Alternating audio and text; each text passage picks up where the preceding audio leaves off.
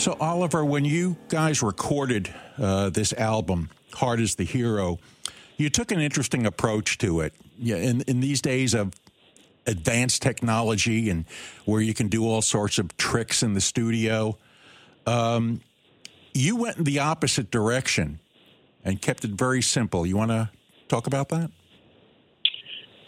Yeah, I think we sort of realized that sort of a pattern in making recordings over the years. As the technology gets more complicated and sophisticated and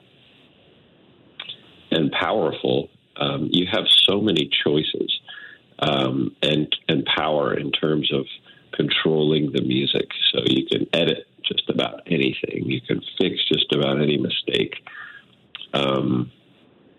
And, you know, a lot of people are talking about AI, and I'm not quite talking about that, but it's kind of in that realm where you don't have to do anything yourself. You don't have to innovate. You can sort of rely on this computer, and you can control the music. And I think we realized how much more fun it was and more exciting is to treat the process more like a performance, and use about as much technology as some of our iconic favorites used back in the 60s and 70s. And you know, when you make a recording these days, most of the time you're looking at a screen, even if you're using some analog portions of it, which is still very common. So what we decided is go completely analog to an old tape machine that only has 16 tracks. And so not only were we limited with space, so we had to be very prepared, and we were also limited there's no editing capabilities really, unless you want to actually cut the tape and splice it back together somewhere. And then any kind of thing that you try to fix is destructive, you know, so you record over something old to get something new. Whereas in the digital realm, you can just try things. You can, you know, it's not destructive at all. Everything lasts forever, and you can always go back and find something that you lost. So I think the point is we did it. This has been done a lot, of course, in current day, but it's usually done for sound because people like the analog sound. We did it more for the process. And I find that when you do have the control and power of the computer, you tend to not be as present because you know in the back of your head that you can always fix something. So you always have this fallback. And I think to take that safety net away makes the recording process much more exciting, much more fun, much more like a performance where you really have to be present. You can't phone something in. You really have to be there in your brain and emotionally too. And so it's exciting just to capture moments like that where we're kind of on edge and we realize that, okay, we got to get this right, rather than clean it up afterwards. So it seems then that the sound that we're hearing on the album is actually going to be very close to what we hear when we see you live in concert. Actually, yeah, I think so. I think that's one of the things, you know, that's not necessarily what an album has to be, but I think for a process, that's what we really wanted to do. We found we had a lot more fun that way too. We enjoyed it. We were more excited. We used more adrenaline, and we used our hearts more than our heads. That's what it felt like. Okay. Well, speaking of the Heart is the Hero is the name of the album, also the name of a song on the album. So why don't you tell me a little bit about that song and why you also thought that would be a good title to identify the album with? Well, it's funny. I hadn't thought of it quite in terms of specifically what we're talking about before. I guess subconsciously I had, but it's really, the idea is the trusting your heart part. And that's what this recording was too. It was like, we trust that we have lots of experience and we know what we're doing. and we trust that the creative gods will take care of the rest, for lack of a better terminology. Like there's a certain trust in your instincts and your subconscious that makes life a lot more enjoyable and pleasurable and less stressful and happy. If you trust your heart and don't listen to the stories that your brain, your head spins about, your self-worth or your confidence or things like that. So just the simple concept of trusting your heart is just a way to say that, but it takes on a lot of levels. It has to do with being a creative person, but it also has to do with just being a human. Mm-hmm. Now, correct me if I'm wrong, but the way you just described that, it seems to me like there's an kind of an overall tone to the album that basically says, slow down, take your time, and appreciate what you have around you. Would that be a fair assessment? Yeah, absolutely. And I think it's also, there are songs, I think you're referring to the song Pilgrim. Right. And Heart is the Hero. There's a song called Between the Beats that kind of is a similar thing. I kind of got that idea from a meditation that I was taught that really had me focusing on my actual heartbeat and then the space in between the beats. And it's just one of those minutiae of meditation that sort of make it work. And there are also some themes like for Worst Pain of All is a good one on there, and Line Those Pockets, songs of empathy too. I think that's the other part of this record. So there's sort of this theme that seems to go throughout it that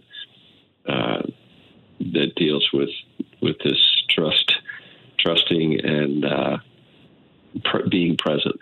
And these are things that we as a band have sort of built a philosophy on when it comes to playing music together and playing music in general. You need to have ways that you can stay present, and oftentimes when you're performing, for instance, you might get a thought in your head, like a very conscious thought that is very judgmental, and it kind of just gets in your way. Like it's hard to concentrate, or you might make a mistake and then beat yourself up about it, for instance. And so we've constantly talked about this process in ways that we are able to evolve past that. And for instance, by focusing on, if we're playing live, we might focus on, take a few deep breaths and get relaxed again. Or sometimes it's focusing on something like just the backbeat of the drums or the hi-hat of the drums. Or sometimes I'll just listen to my brother's bass and really focus on that. Or sometimes I'll do something crazy like just feel my lips touching the microphone. So these are almost like simple meditation techniques that have you sort of distract your judgmental mind and just get you back into the moment. And I think that's sort of the key, is to be very present and in the moment when you're playing music, when you're creating it. And again, those are sort of life lessons too, but we talk about that as a band all the time. And I feel like I've improved. We're constantly students of this kind of stuff, but I feel like I've improved a lot. Like if I make a mistake at a show, which still happens plenty, whether anyone notices or not, I don't beat myself up about it as much as I used to. I'm able to move forward just by staying present. Now, speaking of performing live, we've actually got you for a couple of appearances in the area coming up on June 13th. You guys are headlining at College Street Music Hall, along with Shovels and Rope. And then on June 24th, you'll be in Massachusetts, I think co-headlining with Little Feat for the Green River Festival.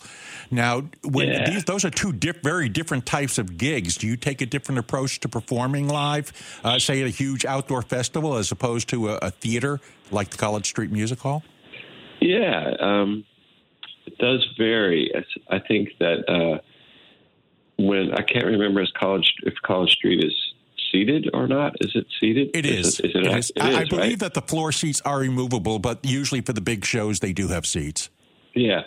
So, when people are seated and indoors, they're generally a little more of a captive audience. Like literally, they're sort of stuck facing the stage, and it feels different. They tend to be quieter and a little more subdued. That's not always the case, but so sometimes you can be a little bit more subtle, play more quiet and subtle songs, mix those songs into the set. And those are things that maybe we wouldn't do at a festival as much because it wouldn't translate as much to people who are standing outside and just got a beer from the beer tent, and they're maybe talkative and dancing. And it's a different energy. But I think we really like it. We really like the variety of those kind of shows where sometimes we'll play a rock and roll club where people are up on their feet the whole time, or we'll play a nice theater or play a festival, and each one of them has a different energy to it. And you do adjust the music a little bit to that to match the surroundings. And if it's a Saturday night or a Friday night, it sometimes feels different than a Monday evening where it's a school night and you have a captive audience in a theater. It feels different each time. So we adjust a little bit, but we enjoy it. I think we like the variety of it. Now, as we speak, you're currently in between tours, and pretty shortly you will be going back on the road, which is when we're going to see you in a few weeks. When this tour is over, what are the future plans as far as, say, putting new music together and that type of thing? Well, it's sort of a perpetual tour, an album-making process for people like us. We're already thinking about songs for the next album, and so it sort of goes in cycles. But as far as touring goes, we're constantly touring, a couple weeks on, a couple weeks off. And that's sort of our bread and butter. And as far as record making, that's a constant process as well. We do sort of have a lull after a record comes out where we feel like we're getting used to playing the new tunes live and enjoying that. And but that's about the time where new ideas start to come, and we want to start working gradually on the next album. So it's something we've been doing for years and years, and it's just a constant process of sort of ebbs and flows. So it's pretty funny. You kind of get excited about playing new music, and then you get excited about writing new music, and then you get excited about recording it, and it's just sort of about we've been doing it for a long time, sort of leapfrogs for forever.